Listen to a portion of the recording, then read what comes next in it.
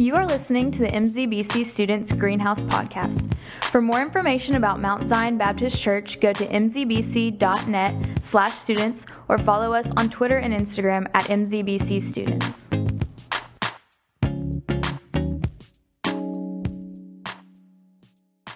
Most of us, not most, all of us, we understand that there is a direct correlation between certain things. All right, like you get this.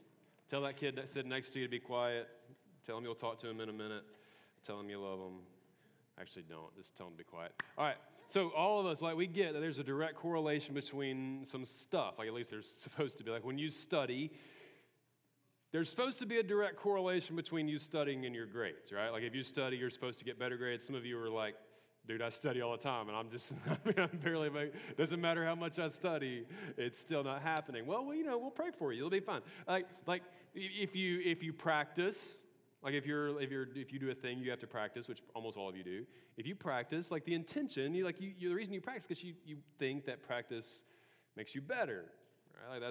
They're supposed to, and if you don't practice, then you just don't get better. It's this direct correlation. It's this cause and effect thing, or if you study, you get smarter. If you practice, you get better. And if you don't do those things, you don't. If you forget Valentine's Day and you're dating somebody, you're 3 months in and Valentine's Day rolls around a couple of weeks. It's 2 weeks, by the way. You're welcome. And you got this awesome date planned because it's Greenhouse. And, you're coming because that's weird. Isn't it kind of weird we're having Greenhouse on Valentine's Day? I'll just tell all of you I love you. It'll be good. Anyway, but if you forget Valentine's Day and you don't do anything for your little special somebody, you get dumped. There's a direct correlation between how, you understand this. You wouldn't be surprised at all. Yeah, I deserve that. You're right. Good call. Hope you find somebody better than me. That's the way we get it. There's a direct correlation between our behaviors and certain outcomes. Except sometimes in our faith. If you're a Christian in the room, we get so many of these direct correlations, these cause and effects, we understand it. Except when it comes to our faith, sometimes we just completely forget that there's a direct correlation between certain behaviors and certain outcomes. Tonight we're going to focus on one of these things.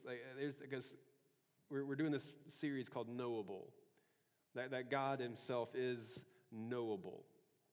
And if he is knowable, then he's made himself knowable primarily through his word.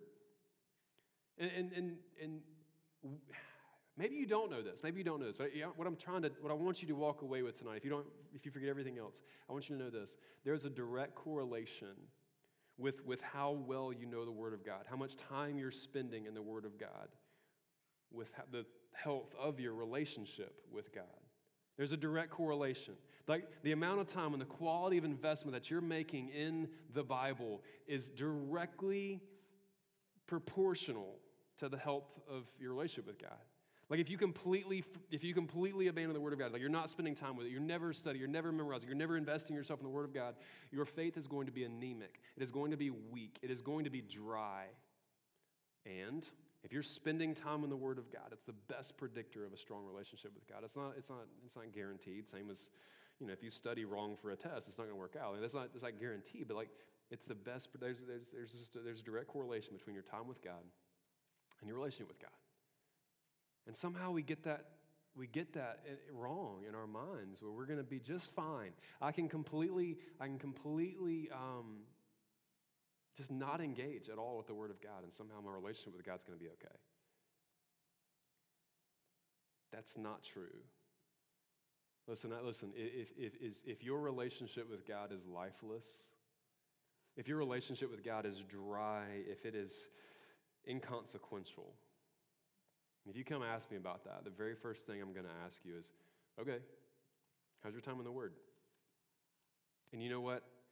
10 out of 10 times when somebody comes and tells me that, and I say, tell me about how your time in the Word is, 10 out of 10 times they're like, man, I haven't spent time in God's Word in months, years, ever.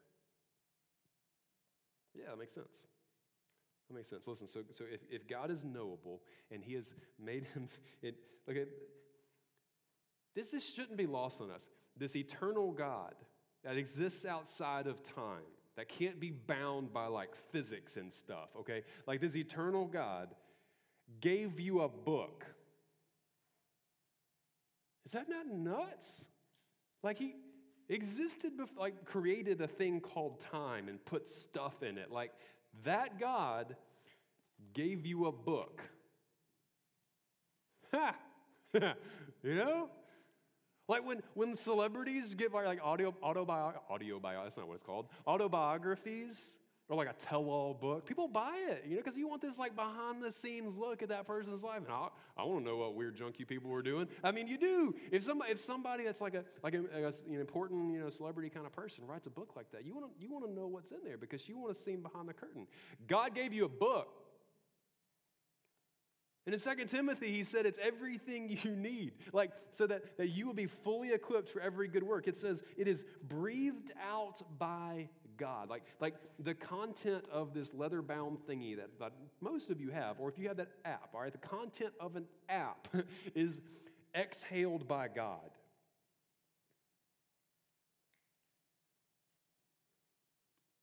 How much time have you spent with it recently?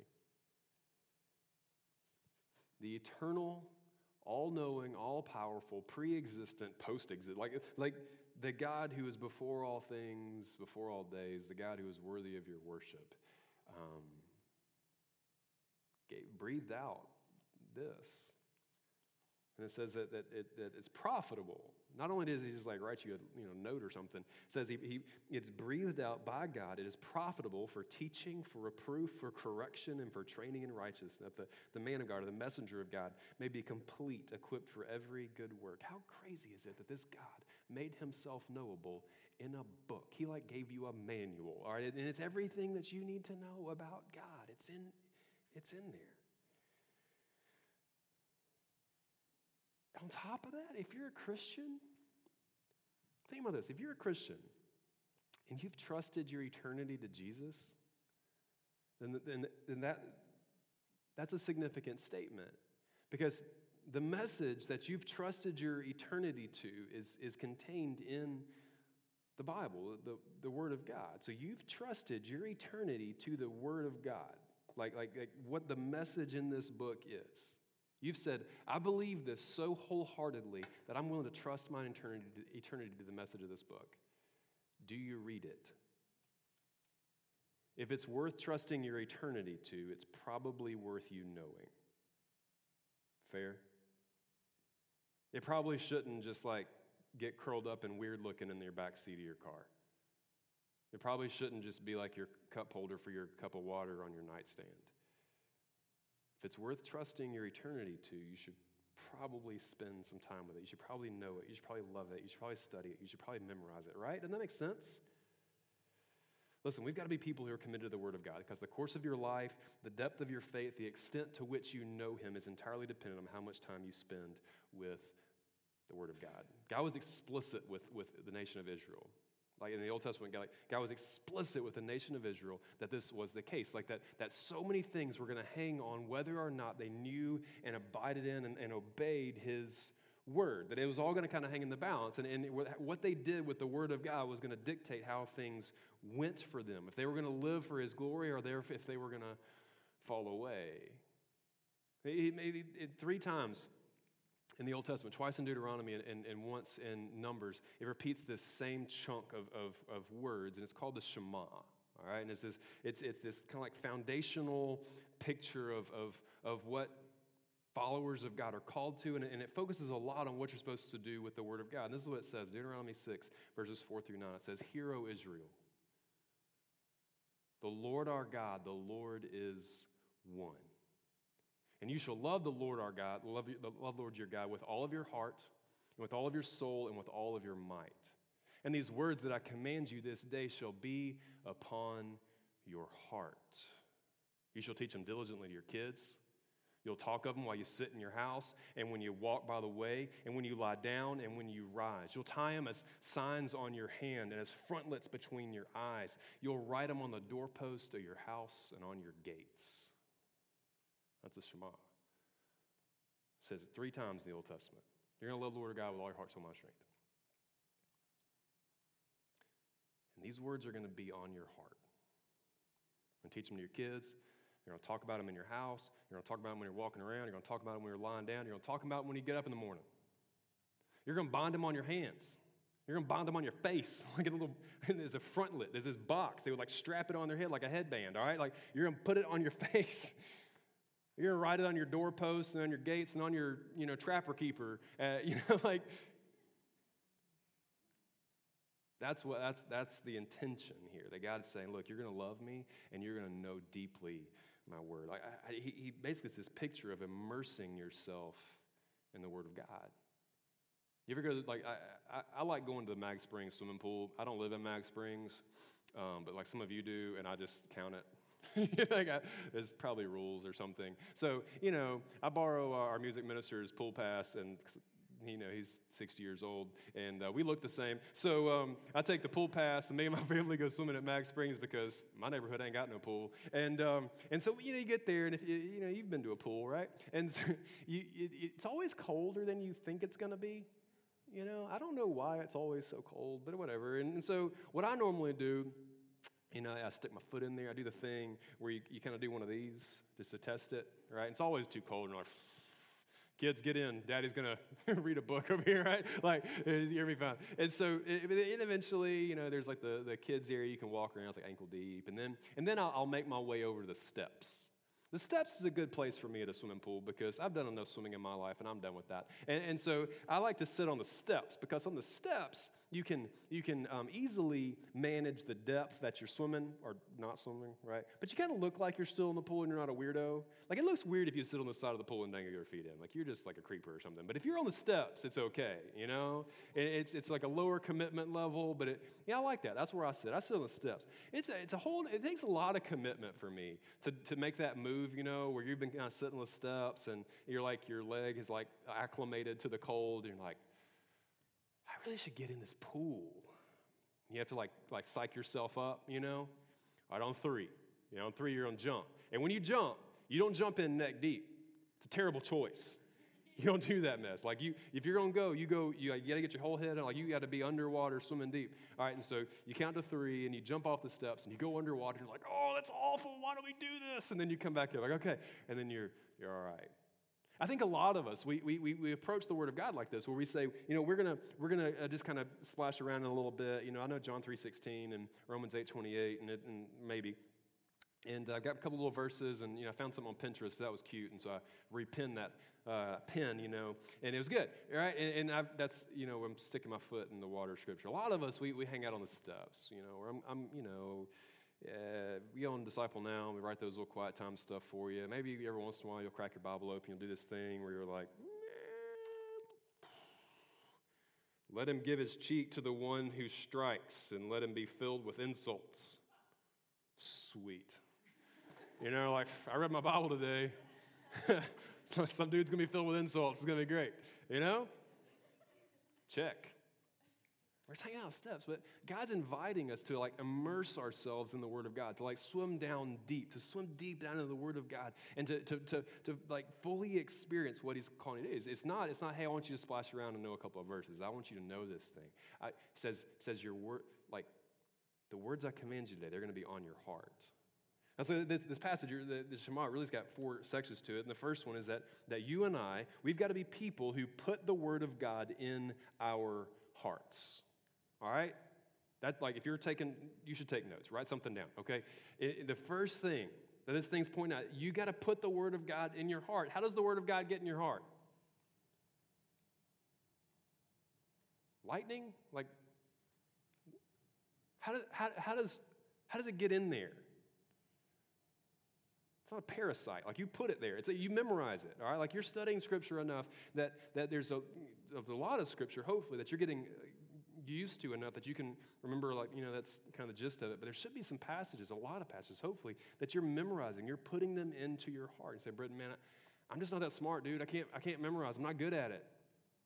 How many rap songs do you know? Yeah. So you're a liar.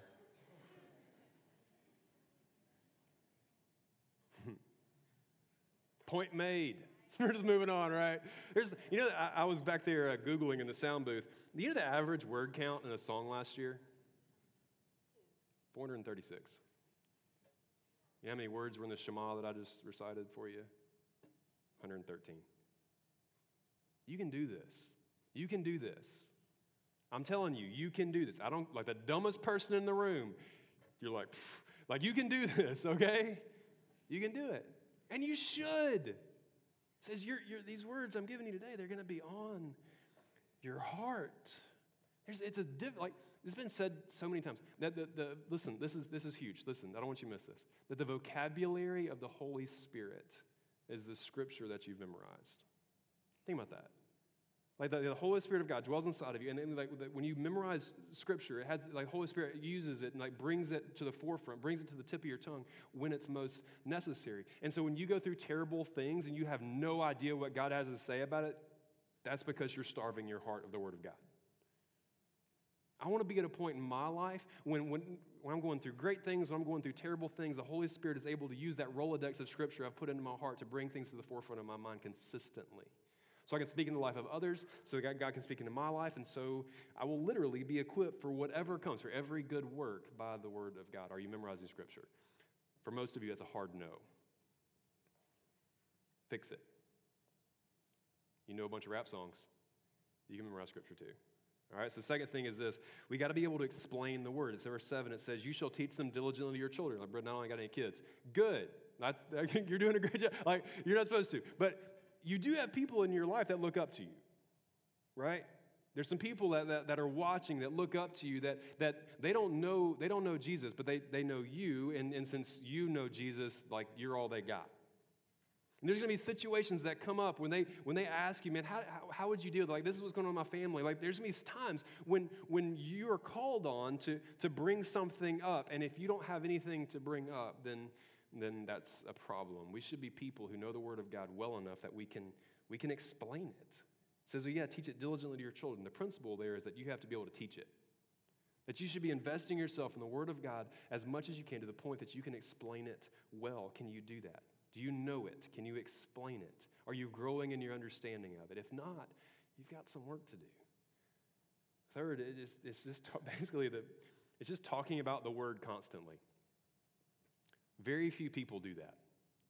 I bump into very few people who just consistently talk about their faith, who bring up Scripture in a not weird way in the flow of conversation, who don't choke on Jesus' name. You ever feel that? Like when there's a moment when you want to say something about Jesus and you're like, There's power in that name. And there's just, when you're not used to talking about Him, when you're not used to talking about Scripture, it's not a part of your normal daily conversation. You try to bring it up, and something just hangs in your throat, and you don't get it out. Have you felt that? There's something about it. Like, we should just love the Lord enough that we're talking about it, but there's also a disciplineness to this too. Or we consistently we're striving to talk about our faith. It says talk about it when you're sitting in your house. Like you spend a lot of time at school, more time at school almost than you do at your house. So you should be talking about it at school and on your sport team. It says when you walk by the way, when you're just walking around doing whatever, it should come up in conversation, and you should be pushing it to come up. We bring it up because it matters. Some of you have your pet thing that you love. Tristan loves mountain biking. I can't go hardly a week at Greenhouse without talking to Tristan about bikes, because he and I like mountain biking, so we talk about bikes. It just comes up, all right? You like Jesus. You should talk about Jesus. I can't go 5 feet without telling somebody about coffee. I mean, I just can't, right? We should talk constantly, consistently about our faith, specifically with the Word of God. And if you're not studying the Word of God, you ain't got nothing to say, right? So we gotta put it in our heart. We gotta be able to explain it. We gotta talk about it constantly, and then you've gotta find ways to remember it throughout the day. We all forget. You get busy, don't you? Hang in there with me. Hang in there. Like you forget. You forget the passage that you had in your mind, or that thing, that couple of verses you read before you went to school. Like you forget. So how can you not forget? What are some practical ways for you not to forget? Like in the Shema, 3 times in the Old Testament, it's saying, tie it on your hand. Tie it to your face. I mean, that's kind of drastic, but that'd probably work. You could get a face tattoo, like right there. You ain't going to forget that passage. Go home and tell your parents, Britton told you to get a face tattoo of Scripture. It'll be weird, man, but you're not going to forget it, right? Like, we could probably back down from that. That's probably a little extreme. We should maybe crank it back down to like a 7 on the scale there. But like, that's what it's saying. Like, tie it on your hand. Put it on your face. Write it on the door frame of your house and on your gate. You know what the door frame and the gate thing is about? It's saying like when you're entering your home, that door frame, when you're entering, you're going to see it. And when you turn back around and you're leaving for the day, there's that gate that you're going to open, and on that gate, on the way out into the world. So on the way into your home and the way out into the world, you're seeing Scripture. What are the doorposts of your house and gates of your world? If you've got a car, there's a door on that car, and every time you get out of that car, you're stepping out into the world. How can there be something reminding you of Scripture on the way out? Like, this is where you get to be creative. And you're creative people. You feel like some of you are like, man, I'm going to build an app, and it's going to like tweet me 7 times. Like, well, I don't care what your deal is. Like, how creative can you be in not forgetting? Because we all forget. And so like this, we got to put it in our heart. We got to be able to explain it. We got to be able to talk about it. And we've got to be able to remember, because all of us are prone to forget. Why would we do all this? Like, I'm not at all motivated by rules, you guys. I'm just not. I'm just kind of a rule breaker by nature. So when somebody just tells me to do something, I don't buy it. I don't care. So when somebody just like, this was kind of how I grew up. People would just say, "Man, you've got to study Scripture." Why? Because it's Scripture. You're supposed to. Like, that doesn't resonate with me. So why am I being so emphatic about this? Why is this worth your time? Why is this worth the effort to you? Because simply put, the Word of God gives life. And you want life. That's why you're here. The Word of God gives life. You want life. So, you know what I'm saying? Like, it's not hard. It really, I think the most beautiful way that I remember in Scripture that it puts it is in Psalm 1. When Psalm 1 that says that blessed is the man who walks not in the counsel of the wicked, nor stands in the way of sinners, nor sits in the seat of the scoffer, but instead his delight is in the law. That's the Word of God, the law of the Lord. And on that law, he meditates. Like, that just means resting in and just ruminating on and thinking over. On his law, he meditates day and night. It says that person, the one who's meditating on the Word of God day and night, that person, verse 3, is like a tree planted by streams of water that yields its fruit in season. Its leaf does not wither. And all that person does, he prospers. The wicked aren't so.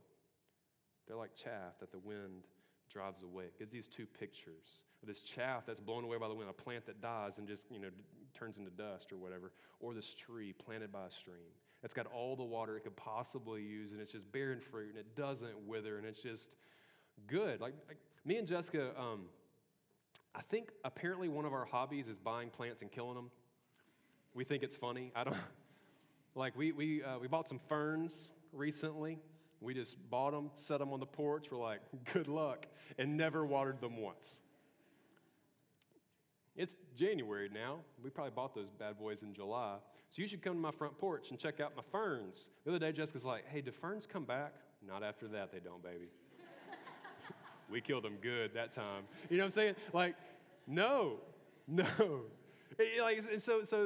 in a very real way here, like if your faith is a lot like my ferns, and your faith has gone through a season where it started to wither, and like your relationship with God looked kind of withery, and it's not really what I want it to be, but it's not strong. It's not falling apart yet, but it's and then it gets kind of crispy. Where it's you've starved yourself for the life-giving water of the Word of God for so long that it starts to get a little bit crispy. And then it gets to the point where it's just falling apart. If that's you, stop starving yourself of the water of the Word of God. Plant yourself by the stream of the Word of God, and you are going to flourish. But if you continue to starve yourself of the Word of God, your faith's going to fall apart.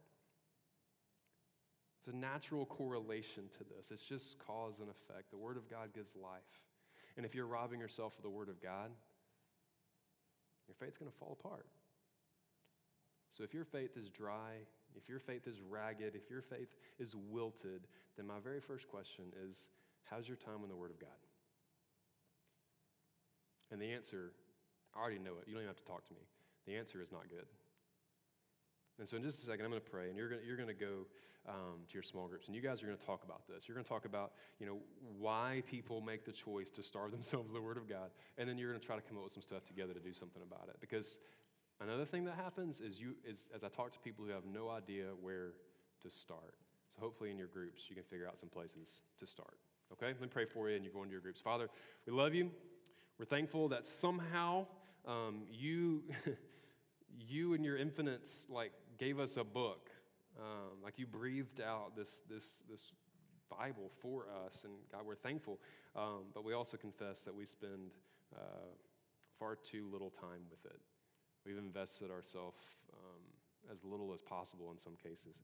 So my prayer is that we would be people who would love you enough and love your word enough to put it on our hearts. It's in your son's name I pray.